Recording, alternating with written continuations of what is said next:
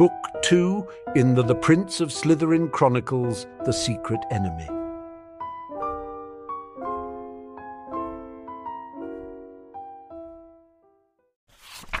Chapter 28. Meet Peter Pettigrew. The 8th of November, 1992.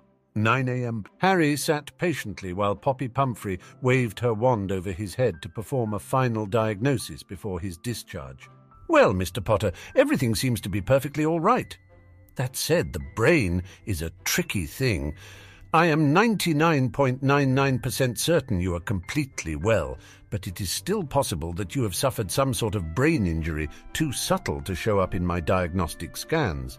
If there is any damage at all, it will be to your temporal lobe, in that portion of your brain that handles speech and communication. Damage to that area sometimes results in communicative disorders. So, if you find at any point that you are unable to understand something that someone else says, if you notice you are unable to remember words that you understood before yesterday, if you unintentionally substitute words in a random manner, or if you notice any other problems with communication, come see me immediately, and we'll get you sent off to St. Mungo's for a more thorough examination and treatment regimen. However, that looks to be very, very unlikely based on what I've seen, so I see no reason not to release you at this time." "Thank you, Madam Pumphrey," Harry said. Do I have any school clothes here?" His Quidditch uniform was gone, replaced by plain pyjamas. "Ah, yes. Your friends Mr. Zabini and Mr. Knott brought some of your school clothes last night. They're on the chair next to your bed. Oh, I almost forgot. Your glasses didn't survive the bludger, I'm afraid. Too damaged even for a reparo spell. So, I took the liberty of contacting Healer Tonks in Hogsmeade, and he sent you a new pair. They're on the nightstand." Harry turned and picked up the glasses. They were of the same style he'd been wearing since his first day in Diagon Alley, circular lenses with wire frames, just like his father and brother wore. James had bought him a new pair to replace the awful ones Petunia Dursley had gotten for him out of a bin for donated glasses.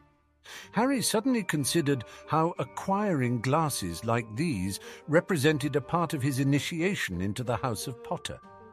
"I wonder if Ted could send me a catalogue so I can look for some different frames. It's high time I stopped following their lead." The boy had just finished getting dressed when he heard a familiar voice call his name. It was Hermione, and as he peered around the curtain, he was pleased to see Neville with her.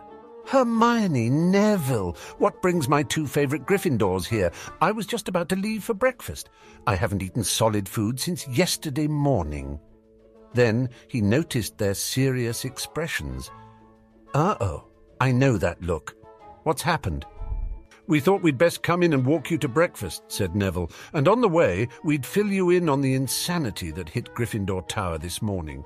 "Oh, good grief, what now?" asked Harry. "You may have forgotten," Hermione said, "but no one has turned in Jim's missing invisibility cloak, so today was the day the castle was to be searched." He hadn't forgotten. The only questionable materials he owned were two slightly controversial occlumency books and a pensive of mysterious provenance, all of which he'd sealed away in the lair. And for reasons which defy all sanity and sense, the Gryffindor male dorms were searched by Professor Snape and your father. Harry stared at Hermione as if she'd just said the moon was on fire. "Whose stupid idea was that?" he exclaimed. Neville responded. "Apparently Snape insisted on being the one to search Gryffindor Tower because he's convinced that Jim still has the cloak but hid it in order to get you into trouble. When your father heard that, he pitched a fit and insisted on following Snape around to make sure he didn't plant contraband among Jim's things. He needn't have bothered. Jim was apparently capable of leaving his own contraband around to find." "What was it, more dung bombs?" Harry said with a chuckle. "I'm afraid it was a bit more serious than that, Harry," said Hermione. "Somehow Jim got hold of a book that he was using to teach himself occlumency. Unfortunately for him, Professor Snape recognized it. It was the book that was used to teach occlumency to you-know-who's Death Eaters." Harry stared at his friends in astonishment for several seconds while he waited on the punchline to their joke before finally realizing that there wasn't one. Did I get all the common sense when Jim and I were born? Where did he even find this book?" "We don't know," she continued. "Once Jim was informed of the book's true nature, he shut up and said he wouldn't say anything until he talked to someone named Peter Pettigrew. His lawyer, apparently." "The Potter family solicitor, actually," replied Harry. "He's also Jim's godfather. I've never liked him. He seems sketchy." "Gram said the same thing after your birthday party," said Neville. "Well, she didn't actually say sketchy. As I recall, she said she didn't think he was bona fide, and that something about him made her want to keep her wand at the ready. Anyway, when Jim said that he'd only talked to this Pettigrew bloke, your parents both hit the roof.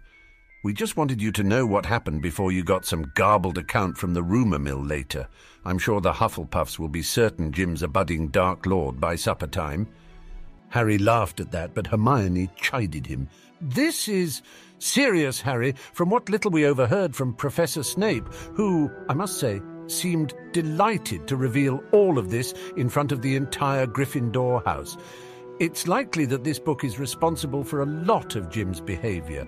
It teaches you occlumency, and rather quickly it seems, but in the process it reorders your thinking processes to make you more violent and less able to feel positive emotions like compassion or empathy. It's a big part of why you-know-who seem to have an endless supply of deranged cannon fodder troops who would massacre a whole family of muggles just for sport. Thank goodness Jim was found out before he went completely mental."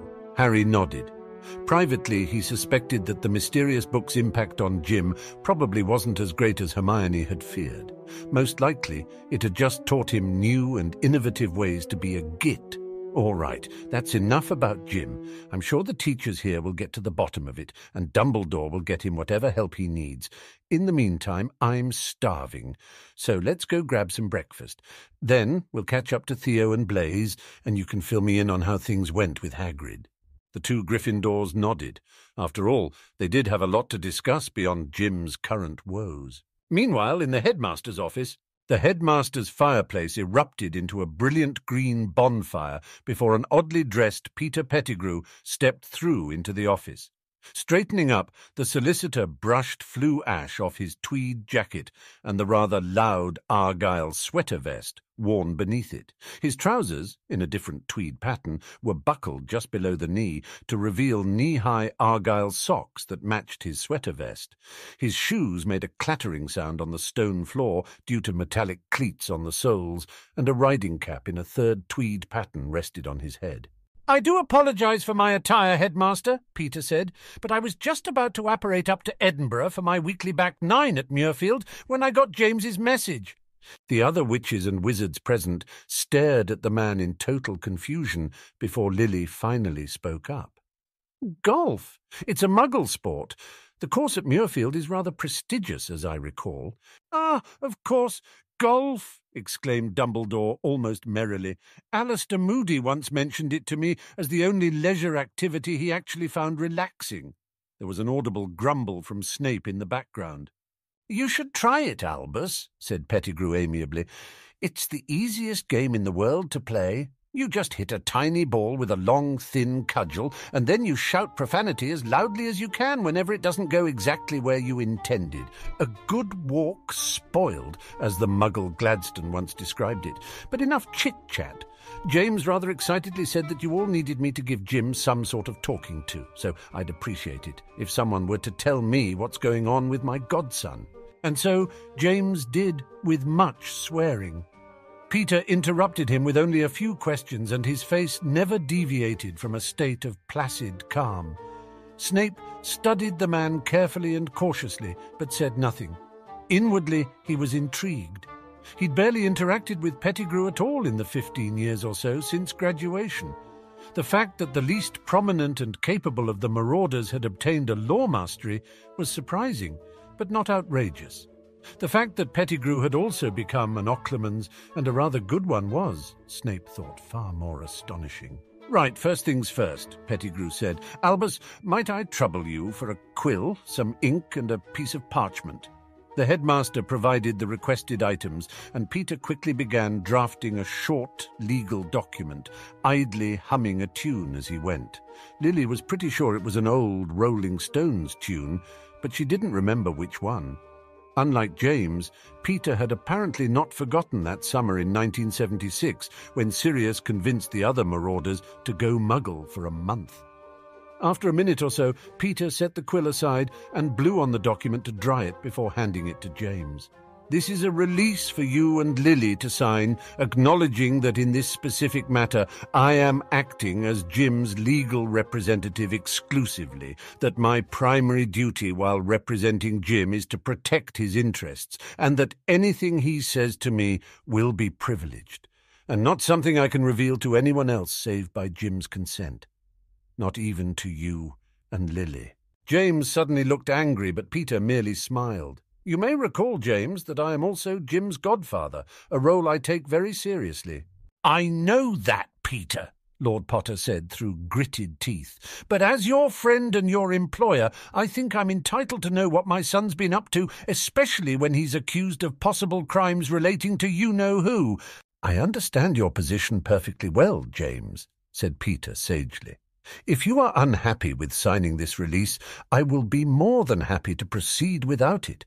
Just let me pop back to the office for a few hours, so I can draft papers withdrawing as your solicitor, your steward, and your Wizengamot proxy, and then I can come back here and represent Jim on a pro bono basis." "Damn it, Peter!" "As I said, James," Pettigrew interrupted firmly, "I take my role as godfather very seriously." James's face twisted into an angry mask for a few seconds before he surrendered. "Fine, Peter. Just give me the damned parchment to sign and then go talk some sense into my son." Peter smiled happily as both Potters signed the release. Then he turned to Dumbledore.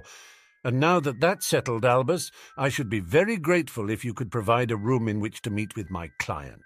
Specifically, a room without any portraits in it. A broom cupboard or disused lavatory will suffice if there aren't any other rooms that meet that requirement."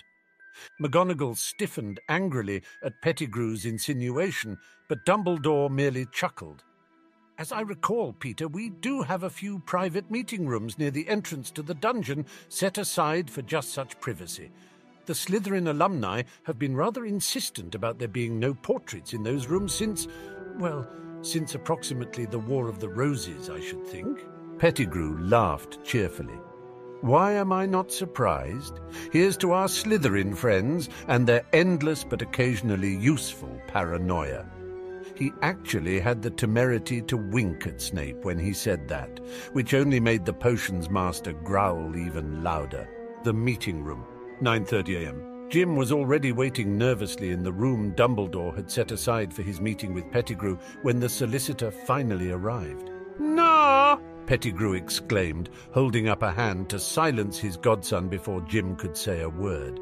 Then he spent nearly a minute casting privacy and detection charms before putting his wand away and holding out his arms for the impatient boy. Jim practically ran into his godfather's embrace and immediately began sobbing. "I'm so sorry, Uncle Pete. It's all my fault." Then the distraught boy began to weep into Peter's chest. "Shh! Stop that, sport. You stop that this instant. It was my fool mistake giving you that book without working harder to ensure its safety. You're not to blame when the people meant to protect you let you down." Peter stepped back. "Now let me take a good look at you. How are you feeling? Has that blasted book harmed you at all?" Jim took a deep breath and wiped his nose with his sleeve. "I don't think so. At least not much. He looked away for a second in shame. "I've been taking lots of potions for headaches and upset stomachs, so there's that." Then he looked back up at Pettigrew timidly. "And a lot of calming drafts. The book said that I should suppress my anger until I was ready to let it out, but that just made me feel angry all the time. Maybe I read it wrong." Or maybe that's what the book was supposed to do," Peter said tiredly. "Keep you angry so that you couldn't think straight, and then corrupt you."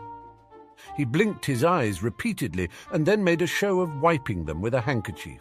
"And I tell you, once again," he said, choking back a sob, "how sorry I am that I ever laid eyes on it. Whatever it takes, I'll make it up to you." The two hugged once more before Peter got hold of his emotions. "But right now we need to put that aside. Forget what's in the past, sport. We need to start looking forward now and find you a way out of this mess." Jim was silent for a few seconds. "What's going to happen to me, Uncle Pete?" he said quietly. Will I be expelled? Peter sighed. I won't lie to you, Sport. Snape's pushing for it. He says you're a danger to yourself and others. Jim made a face at the mention of Snape's name. Of course, his personal biases are grounds for ignoring his input, but a bigger problem is McGonagall. She's been unhappy with you for a while. I think she regrets letting your dad and the rest of us marauders get away with too much back in our school days, and she's overcompensating now. Peter hesitated. I think I've got Dumbledore talked out of expulsion or suspension, but I'm pretty sure it will be conditional on you getting regular counselling of some sort. Honestly, I don't have any problems with seeing a counsellor or a mind healer or something like that. I want to. I've been kind of worried for the last week or so. Ever since that thing with Harry. Jim ran his fingers through his messy Potter hair as he thought back to his assault on his twin brother. I know it was wrong. Not just wrong. It was horrible. But at the time it just felt so... He paused and looked away, unwilling to face his godfather. It felt so what? Peter said kindly. Good. It felt good to let out all that anger. Jim turned back around, his face a mask of anguish. But when it was over and I came back down, I felt just sick, and then I got so scared because... There was a sudden shudder in his voice. Because I think if somebody hadn't pulled me off of Harry in time, I might have killed him. He shook his head. Maybe I should just let them expel me. Maybe I'm a danger to others. That is nonsense. Now you listen to me, Jim Potter. I've known you your entire life, and I will never accept the idea of you being a danger to yourself or anyone else. Well, at least not anyone who doesn't deserve it, like you-know-who. You are idolized by the wizarding world for a reason. Now, that doesn't mean that you won't face adversity or make mistakes. We all do. But I know you can overcome them, just as I know you are meant for greatness. Pettigrew clapped his hand on the boy's shoulder and squeezed as Jim relaxed and smiled at the praise, even though his eyes were still wet. Thanks, Uncle Pete, he said. Good. So now that you're out of your funk, Peter said with a smile, we need to start brainstorming for what to do next. As your godfather and solicitor, my immediate recommendation is total honesty. Let's just go back to Dumbledore, tell him that I foolishly gave you the book as a birthday present, and you've only been using it since then. I'll take full responsibility for your possession of it, and after that, I'm sure he'll be amenable to letting you off with a warning and some counselling. What? Jim exclaimed. No, wait just a second. What happens to you if we do that? That's not important, Jim. It is to me, the boy shouted suddenly, his eyes flashing. You're the only grown-up who's really been there for me the way I needed them to. Hell, aside from Ron... You're the only person in the world I trust completely. So tell me what's going to happen to you if we tell anyone that you gave me the book. Pettigrew sighed and looked down at the floor before speaking. Best case scenario, your parents are completely furious with me and cut me off from you, at least for a while. Worst case scenario, they have me prosecuted for giving a dark artifact to a minor. Disbarment +3 to 5 in Azkaban. Jim's face went white, but I'm sure it won't come to that. James will forgive me in time. We can't take that chance. No, I'm not telling Dumbledore anything if there's a chance that I could lose you, and certainly not if you might get sent to Azkaban just for trying to help me. Jim, I'm a Gryffindor like you. We do what's right, not what's easy, remember? Yeah, but sometimes what's right isn't obvious. I was the one who begged you for occlumency training, and it was the right thing to do. It still is, even if we weren't smart in how we went about it. You shouldn't get punished because of that. Jim, why is it so important that you learn occlumency, and so especially important that you conceal it from Lily and James? Jim hesitated. How good is your occlumency? If I tell you a secret, can you keep it no matter what? I'm bound by solicitor's oath now, Sport, and I even got your mum and dad to sign a waiver acknowledging you as my primary client. Whatever we say in this room, there's no power in the wizarding world that can force it out of me without your consent. Which was not completely true, but close enough to not be a lie. Now, what's so important that you need such secrecy? Jim sat down in a chair and stared into the nearby fireplace as if drawing strength from the flames to unburden himself. What do you know about prophecies? Specifically, prophecies about me? What do you mean? Peter said very softly. Jim continued to stare into the fire. There was a tremor in his voice when he spoke. Voldemort's not dead, and before long he'll be coming after me. Pettigrew was silent for a moment. Then he moved over and took a seat opposite his godson. Jim, sport, tell me everything, he said in his most serious voice. And the boy did. He talked about his encounter with Voldemort the previous May, when the Dark Lord freely admitted that Severus Snape had brought him the first few lines of the prophecy, and then about how he overheard his parents arguing about the rest of the prophecy, which they knew but had concealed from him, that he didn't know the exact words, but that he supposedly had some power the Dark Lord knew not, and that the two of them were destined to have a final confrontation from which only one would survive. Pettigrew was silent until a nervous Jim finally looked up into his and was shocked to see that his godfather was almost crying, and yet he wore a smile on his face, one showing pride in his young godson. "Oh, Jim, my poor brave soldier, to think you've had to shoulder this burden by yourself all these months. No wonder you've struggled with all these issues, feeling alone as you must have. And you were right.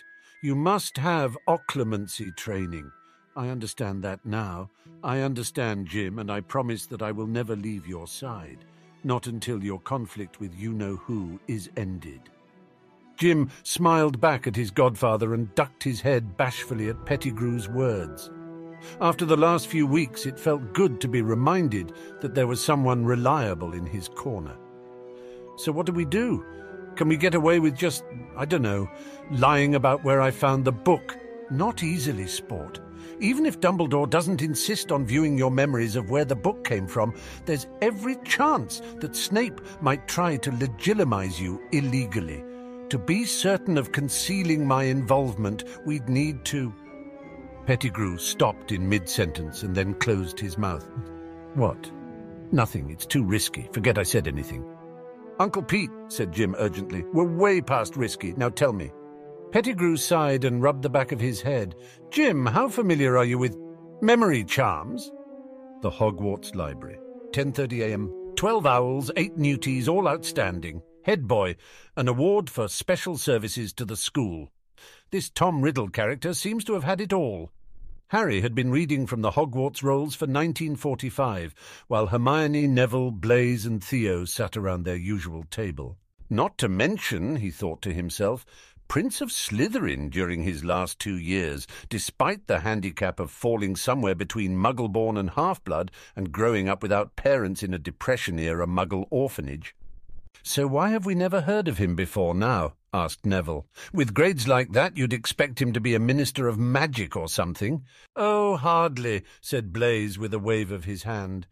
"The ministers of magic have pretty much been a string of mediocrities for the last century at least.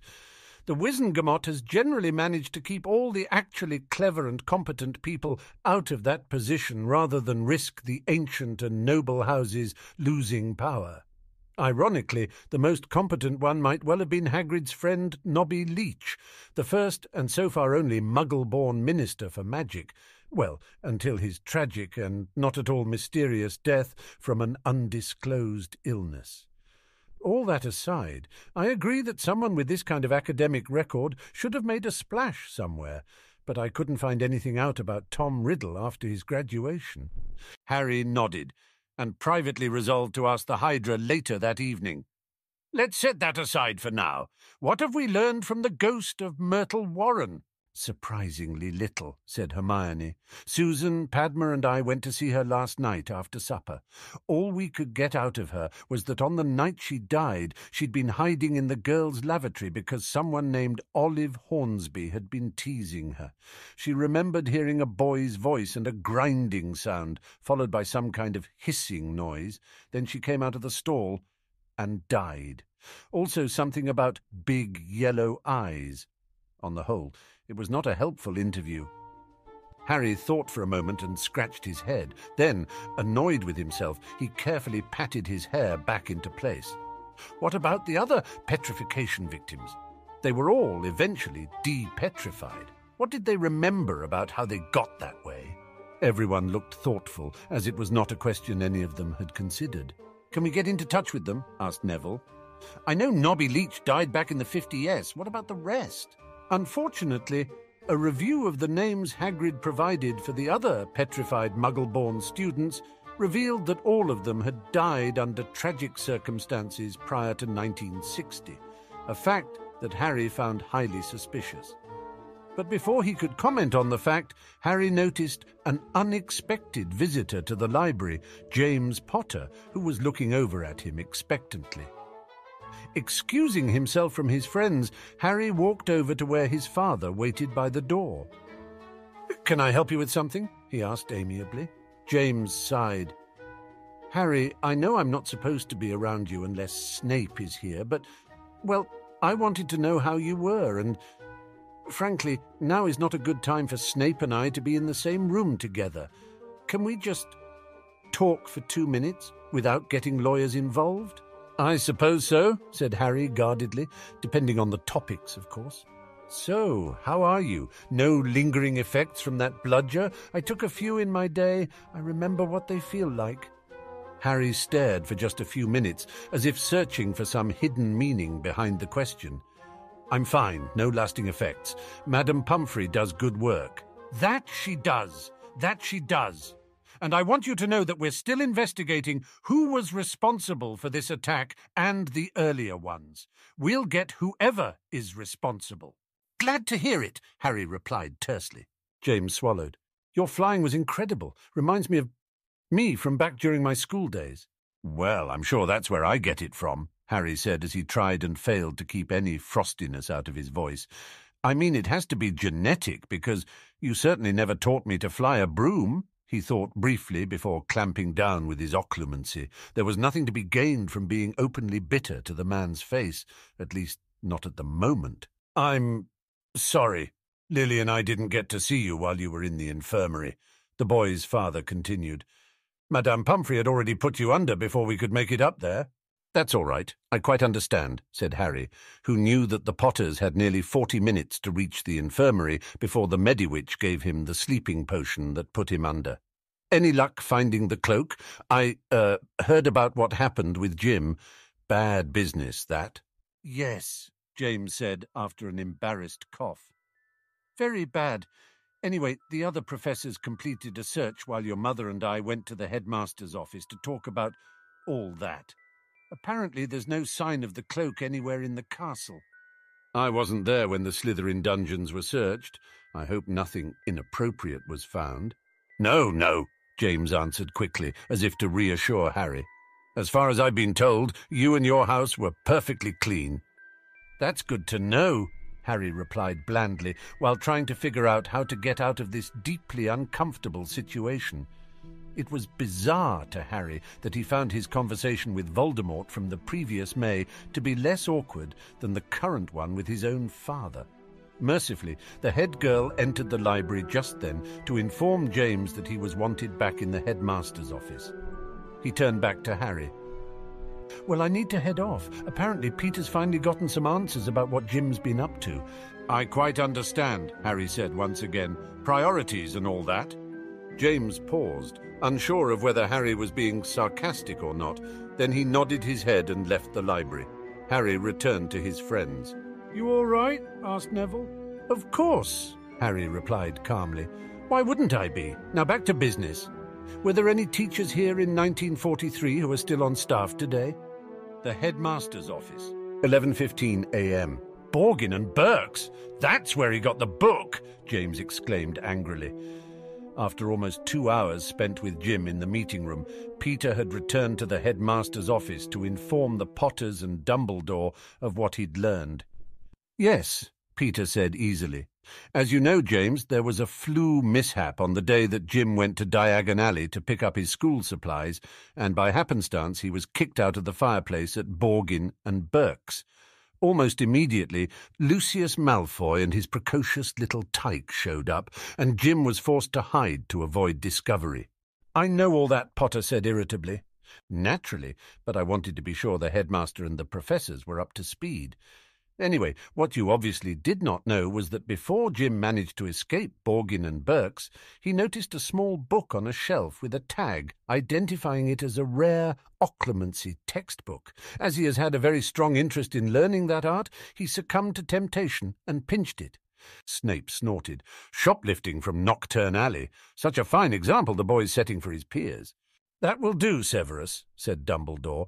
"Peter, has Jim explained to you what's behind his sudden and intense interest in occlumency?" "Oh, yes," the solicitor replied easily. "Originally it was because he'd learned that there was a true prophecy about him and he who must not be named, and you said you wouldn't reveal its contents to him in its entirety until he was able to defend his memories." "Originally?" "Yes." Pettigrew hesitated. "No offence to the esteemed professors, but are Minerva and Severus aware of the full prophecy? If not, it might be advisable for them to step outside for a while." "Peter, surely you don't expect us to reveal the prophecy to you just because you're Jim's legal adviser?" "Oh, that ship's already sailed, Albus. I know what Jim has already told me, and he learned most of the prophecy last summer." "What?" James bellowed. "Really, James, if you and Lily were so bent on keeping the information from the boy, it would have behooved you to have not gotten into a shouting match about the topic over the kitchen table on his first night back." Snape rolled his eyes contemptuously, but refrained from commenting. Lily pinched the bridge of her nose in frustration. "He's known since May. No wonder he's acted the way he has. The physical training, the extra tutoring with an emphasis on defence, and of course a strong interest in occlumency. But why didn't he tell us?" Peter took a deep breath as if he didn't want to upset the Potters. "Because he was afraid that you might have him obliviated." James and Lily both gasped at the insinuation. "He believed that you might have at least considered that option, rather than allow him to retain such dangerous knowledge. After what happened between him and you-know-who last year, he is utterly terrified of endangering his friends by acting out of ignorance again. But at the same time, he's equally terrified of someone reading what he knows of the prophecy in his thoughts and delivering that information to you-know-who, hence occlumency. And when he basically tripped over what appeared at first glance to simply be a standard occlumency primer, it must have seemed like Providence. By that point, Snape was beginning to feel nauseous. "Do you require my presence any further, Headmaster? I imagine Lord Potter won't want me here for any detailed discussion of the prophecy. And since I can see how this is all going to play out, I have no desire to waste any more time waiting on the denouement." "And what is that supposed to mean, Snape?" said James in annoyance. "It means that you've finally constructed a plausible interpretation of events which allows the Golden Child to pretend he's been a hero, albeit a misguided one, this whole time. And moreover, an interpretation which also conveniently omits the fact that he's a thief and a violent thug who was on his way to becoming a psychopath when the greasy dungeon bat intervened to save him from himself. Spare me your sanctimony, Snape. Your hatred for my son has been obvious since his first day at school." "No more obvious, Potter, than your own hatred for your other son. Or did you think your feeble efforts at rapprochement were fooling anyone?" "Enough," said Dumbledore forcefully. "We are not here to talk about Harry." "Of course not," spat Snape. "Preserving both the reputation and tender feelings of the boy who lived is paramount. Harry's just the one someone is trying to kill." A silence fell on the room. Jim and Lily looked abashed while Peter studied his fingernails as if debating whether it was time for a manicure. "Severus," Dumbledore said tiredly, "we know Harry's life is in danger, although we have no way of determining who is responsible or why he is being targeted, or indeed anything other than the fact that a rogue house elf is somehow being used as an assassin. As soon as we've resolved this issue with Jim, James and I will move on to the question of what protections can be afforded Harry and how the investigation into the attacks against him should be pursued. And will anyone else from the Auror Corps be privy to that conversation, since after all Lord Potter has a rather obvious conflict of interest?" "You think it's me?" said James in amazement. "You think I'm trying to kill Harry?" "Of course not. That would be silly of me," Snape replied silkily. "It's not as though you've treated the boy appallingly since he was a year old, and more recently have publicly stated a desire to replace him as heir with your other son, the Death Eater trainee. I can't imagine what I was thinking." James shot up out of his chair, but before he could act, Dumbledore actually fired off a firecracker from his wand to get everyone's attention. "Enough, both of you. For now, I think Peter might have the right idea. We will need to discuss the prophecy and what young Jim knows about it before we can attend to anything else. Severus, Minerva, perhaps it would be a good idea if you stepped out. I'll send for you if I need you." With a sneer, Snape departed, followed by McGonagall. Once outside, she called out to the potions master. "Severus, would you perhaps be interested in coming by my office? I could use a cup of tea and some conversation." "I doubt I would be a good conversationalist at the moment, Deputy Headmistress." "I think that might depend on the topic. I think you might have much to say about the propriety of James Potter leading the investigation into these attacks on Harry. Perhaps you and I could explore some alternative approaches." Snape stopped and considered his fellow professor. "You would explore such alternative approaches behind the headmaster's back?" "I believe the headmaster is genuinely concerned for young Harry. But I also believe that Jim Potter's status as the boy who lived and the role he will inevitably play in the fight against he who must not be named sometimes blind him to his duties as headmaster for all of Hogwarts students, much as the fight against Voldemort blinded him and me to the need for fairness to all our students when you were a student here." Snape sighed. "I forgave you for that years ago, Minerva." Then he smirked. "Mind you, I did notice your failure to carry out your threat to turn James into a mouse and feed him to Mrs. Norris after he called me Snivelous this morning." She scoffed. "Well, obviously, I wouldn't have done it in front of everybody. Besides, Mrs. Norris is indisposed at the moment." He chuckled darkly as the two made their way to her office.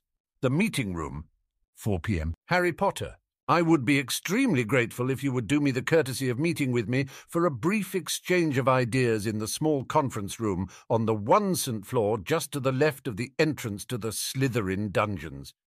I give you my solicitor's oath that I will work no ill upon you nor perform any magic against you without your express consent during our meeting. I await you at 4 o'clock. Sincerely, Peter Pettigrew, Esquire." Harry stopped to reread the note that one of the Gryffindors had delivered to him in the library. He was reasonably confident that Pettigrew's oath, even if casually given in a note like this, would prevent him from any harmful action. But he was still cautious, and so he'd informed both Neville and Blaise of his meeting and told them to send the cavalry if he didn't contact them by 4:30 and to check him thoroughly for weird behaviour, even after.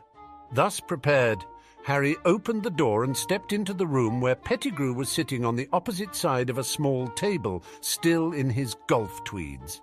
There was an empty chair across from the solicitor waiting for him. "Ah, Harry, thank you so much for coming, and for being so punctual as well. A rare and valuable character trait that will serve you well as you grow older." "You wish to see me, Mr. Pettigrew?" "Oh, please call me Peter. We're practically family, even if you've been regrettably estranged for far too long." Harry nodded guardedly and walked to the table.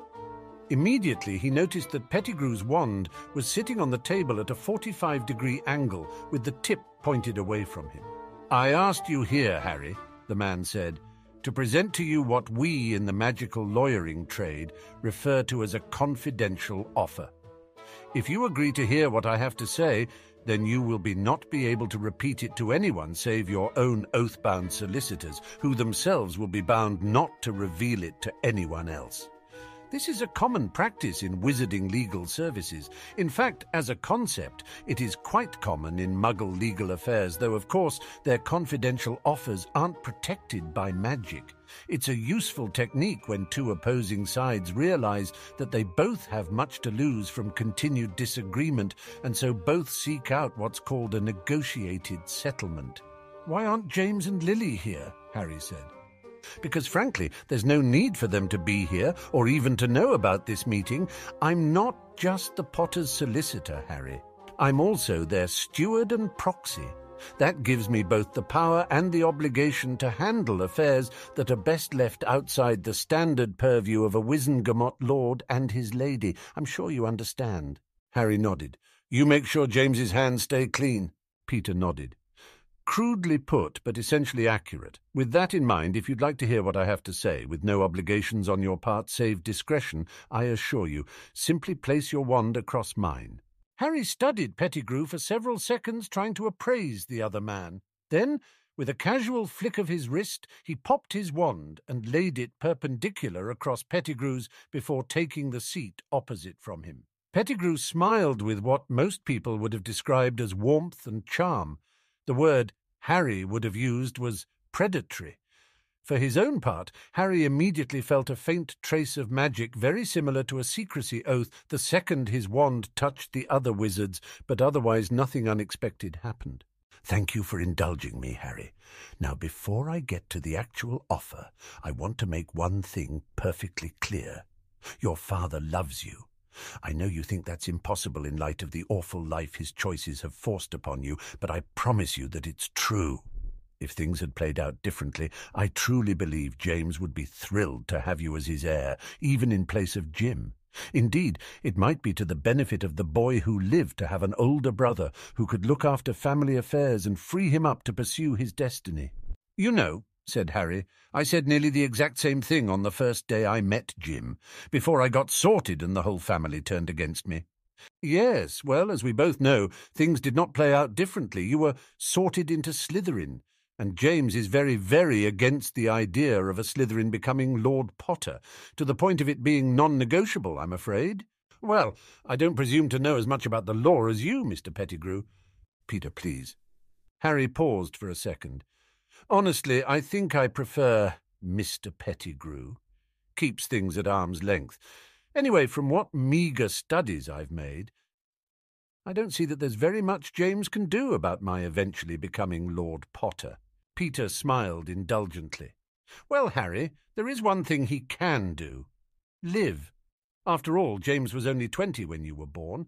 Barring illness, accident, and the odd Death Eater attack, James can conceivably live for well over a century or more before you might even have a chance to inherit his estate. And in the meantime, well, he's obligated to see to your education, but not necessarily here at Hogwarts. You know, a half-blood like yourself might find things a bit more challenging at Durmstrang." Harry was silent, and so Pettigrew continued. "Not to mention the authority he's allowed to exercise over your marital choices. For example, James is completely within his rights to sign you up to a marriage contract that's beneficial to the family, even if your partner is, say, 20 years older than you and of a decidedly disagreeable disposition. Now, to be honest, neither of those options are on the table yet. But you'll be 15 before we know it, and as your transition to heir apparent draws near, I suspect he'll be a good bit more desperate, not to mention a good bit more amenable to advice from me that he wouldn't be ready for today." "Undoubtedly," said Harry with only a little tightness in his voice. "But I believe you described this as a confidential settlement offer, not a confidential threaten Harry session. I haven't heard any offers yet. Straight and to the point. I like that. If you become heir apparent, the Potter Family Trust is obligated to pay you a bare minimum monthly stipend, roughly equivalent in today's money to the salary of a junior ministry clerk in a mid-level department. You won't starve, and if you also have gainful employment, you'll live quite comfortably, if not in luxury. But you won't be able to touch the bulk of the estate while James is alive, which, in light of your respective ages, will likely be most of your life. As an alternative to a lifetime of middle-class drudgery and strife, followed by a decade or two of wealth when you're too old to enjoy it, I offer you the following: a lump sum payment of 2 million galleons, plus the deed to any one Potter estate of your choice, other than Potter Manor, plus an ironclad guarantee that James will pay for whatever education you choose and that he will not interfere in your marital choices. In exchange, all you have to do is decline the status of heir apparent and disclaim the Potter Wizengamot seat." Harry was silent for several seconds. "It's an Interesting offer, Mr. Pettigrew, but I'm curious. If I disclaim the Potter seat, what happens to it if my dear brother Jim isn't around to claim it? I mean, being the boy who lived is a pretty stressful and fairly dangerous job from what I've seen. Anything could happen to him before he graduates. Well, if he graduates, I mean, my little brother isn't even halfway through his second year, and there's already talk of expulsion. Maybe he's the one you should be looking at transferring to Durmstrang. In fact, once the Hogwarts parents find out about his experiences with the Death Eater training regimen, he may be forced to leave even before he's expelled. Pettigrew scowled for barely a second before relaxing back into his usual amiable smile. "Oh, I'm not worried about that, Harry. I'm sure this misunderstanding about the occlumency book will be cleared up in the press, without any injury to Jim's reputation." Harry sniffed. "Oh, of course, I'd forgotten about that. I suppose your press secretary is rewriting history as we speak." "Press secretary?" Peter asked, as if unfamiliar with the term. "No, I guess that means Rita Skeeter doesn't have any official title within your organization." Peter's eyebrows rose, and then he smiled even more broadly. It was surprisingly much more genuine than the smiles he'd been gifting Harry since this meeting started. "Harry knows I've got something on Rita," he thought to himself with quiet amusement. "And he's confident enough that he doesn't care if I know that he knows. This is actually kind of fun. Now, Harry, whatever makes you think I have even the slightest influence over someone like Rita Skeeter?" he said aloud in an amused voice. "Well, for starters, there's the fact that she all but accused me of attacking Jim's birthday fete with that cursed train, when we now know that I was the intended target the whole time. One of 3 attempts on my life since July, in fact, since we're just talking. Do you know anything about that, Mr. Pettigrew?" The older man didn't respond. He simply reached over and slid his own wand out from under Harry's and put it into his pocket. Immediately, the boy retrieved his own wand. "I think we've reached the limits of negotiation today, Harry, so it's best we stop before someone says something too provocative." With that, Pettigrew rose and stepped around the table before looking down at Harry. "Well, I've made my offer, Harry. I do hope you will give it serious consideration." "I'll consider it, and the spirit in which it was offered." Peter nodded and then headed towards the door before stopping halfway and turning back. "You know, I must say I really do regret that circumstances have forced us into an antagonistic posture. I haven't danced like this in years. Most wizards aren't clever enough to keep up with the rhythm." And with that, Peter Pettigrew walked out of the room, idly whistling an old Muggle tune as he left. The prince's lair.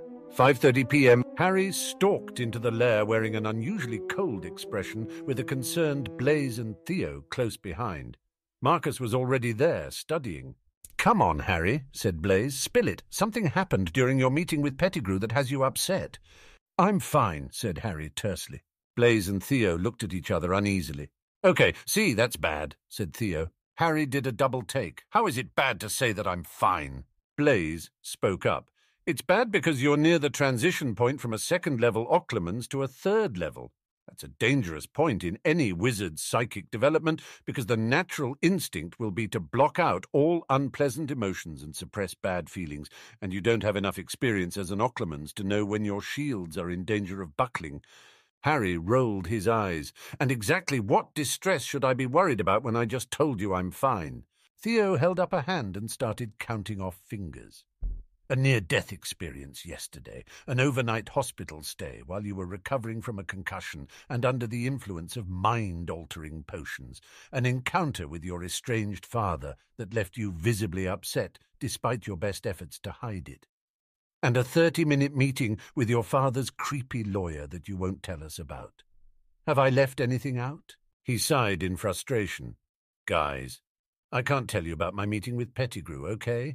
Draw whatever conclusions from that you want. Translation, you met with Peter Pettigrew under a secrecy vow," Blaise said sourly. "This just keeps getting better all the time. What do you guys want from me?"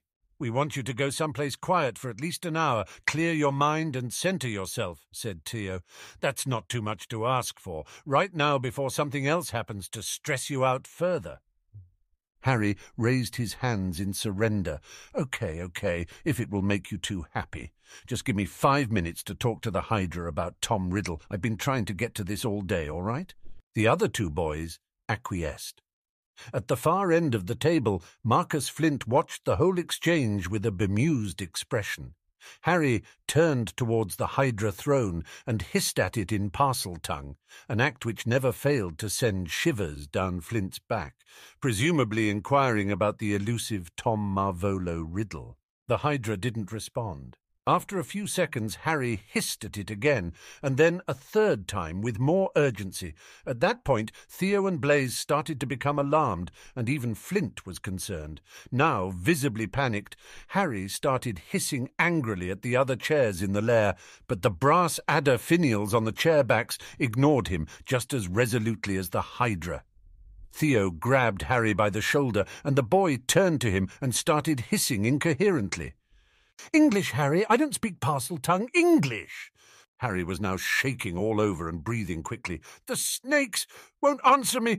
They won't—" Then his eyes widened in horror as Madame Pumphrey's words from that morning came rushing back to him. "If there is any damage at all, it will be to your temporal lobe, in that portion of your brain that handles speech and communication. If you're unable to understand something that someone else says, to remember words that you understood before yesterday.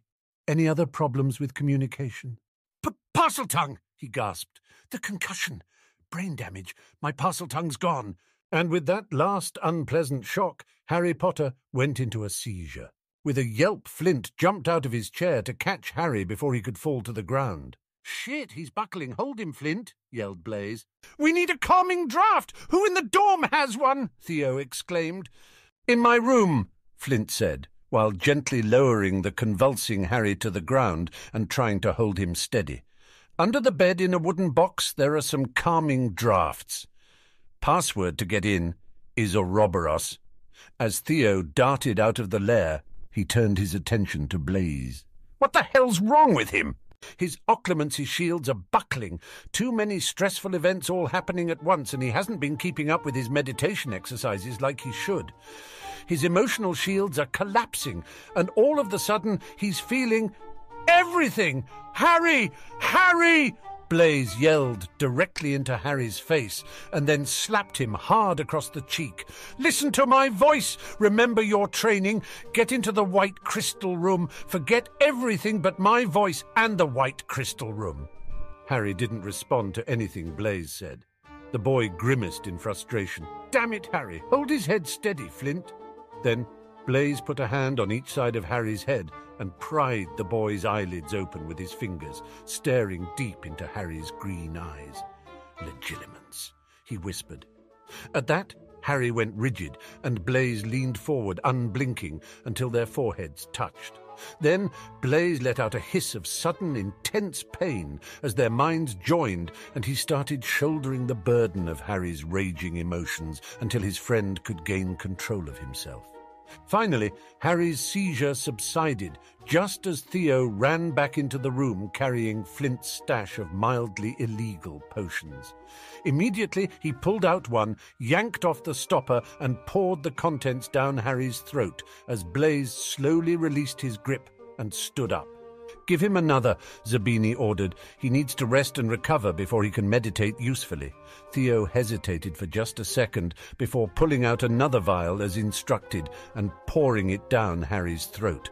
Harry's eyes fluttered as he struggled to stay awake. Then, for just a second, his brow furrowed, and he looked up at Blaise in bleary confusion. "What's a deathly hallow?" he asked with a thick voice before lapsing into unconsciousness. Marcus and Theo turned to look at Blaise. "I have absolutely no idea why he asked me that," Blaise said firmly. "No idea whatsoever." Peter Pettigrew's flat. 7 p.m. When Peter stepped out of the fireplace into his flat, he was still humming idly. Overall, it had been a productive day. He knew he'd have to dance a merry jig indeed to get his godson out of trouble, while also concealing his role in getting the boy into trouble in the first place. But that part had gone off without a hitch. He'd also made his first volley towards removing Harry Potter as an obstacle to his plans. Well, his first volley not involving an assassination attempt anyway, but that had really been more of a feint than a volley. He also didn't seriously expect Harry to accept a mere 2 million galleons either. He was sure the boy had some knowledge of the Potter family's net worth, but 2 million was a good opening bid. More importantly, he'd taken the boy's measure and felt better prepared about moving against him going forward. Harry Potter would be a challenge, but of a sort that Pettigrew rarely had the chance to enjoy. But the true source of the solicitor's good humour came from one thing: the prophecy. Amazing that when he woke up this morning, Peter Pettigrew had no clue that the prophecy which had led to his lord's defeat would simply fall into his lap. Granted, he'd had to swear an unbreakable vow to Dumbledore over the matter before the old man would reveal the exact wording, but there were ways around that. The headmaster was a brilliant man and a powerful wizard, but he'd have been hopeless as a solicitor if today's demonstration of his oath-drafting skills was any indication. After pouring himself a glass of fire whiskey and shedding the jacket and golf cleats he'd been wearing all day, Peter made his way to his study. From a shelf he pulled out a vintage gramophone LP and gingerly placed the vinyl disc onto an antique Victrola player, which had been spelled to play Muggle records with a higher audio quality than the best modern Muggle stereo systems. As the unearthly sound of primal drums and animal-like cries began to fill the study, Peter sat down in his easy chair and propped his feet up on a leather ottoman, wriggling his toes inside his Argyle golfing socks and thinking back to a conversation from so many years before. "Explain yourself, Mr. Norvegicus," the Dark Lord said in his sibilant voice. "You have brought me the meances to penetrate the Fidelius that protects the Potter family, yet you now urge me to stay my hand. Why?" "Because I sense an opportunity, my lord. The prophecy, what we know of it, foretells of a child with the power to vanquish you, but not necessarily of one who is fated to do so. Absent a guaranteed destiny that he is meant to oppose you, it is possible that the child can be turned to your service, a dark apprentice to serve as your right hand. If nothing else, it might be wise to take the child for study rather than risk triggering fate's instrument." The Dark Lord hesitated, and for a moment Peter wondered whether he was about to be rewarded for his insight or tortured for his temerity. Voldemort did neither. "Your words have wisdom, but when confronted with a true prophecy, I choose to leave nothing to chance. I will go this night to Godric's Hollow and end this threat to my new regime. And you, Mr. Norvegicus, will accompany me." Peter, Mr. Norvegicus Pettigrew, bowed his head obediently. Time would tell whether he was right or not. And he had been right. He knew that now. By trying to slay Jim Potter in his crib, Voldemort had both destroyed his own physical form and marked Jim as his equal, instilling in the boy a power beyond even Voldemort's comprehension. And either must die at the hand of the other, for neither can live while the other survives. Pettigrew snickered. Jim Potter was his to shape as he wanted. When the Dark Lord returned, he would gift the boy to his master in exchange for an even higher place in Voldemort's council, unless, of course, Peter could both identify and help his godson to master the mysterious power that the Dark Lord knew not, in which case Jim would be the instrument of Voldemort's destruction and the means by which Pettigrew supplanted his old master.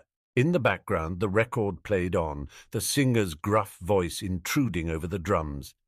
It was in 1976 that Sirius Black introduced a shy and sheltered Peter Pettigrew to Muggle rock and roll, but even then this particular song spoke to him in a way he couldn't fully comprehend. Not until years later, when events led him to realize his destiny and to finally understand why an old Rolling Stones tune felt like his own personal anthem. Peter began to sing along happily, if somewhat tunelessly. "Please allow me to introduce myself. I'm a man of wealth and taste." We hope you enjoyed this chapter. Please consider supporting our project by joining our Patreon linked in the description, or become a member here on YouTube, where you will get access to several additional chapters weeks before they release.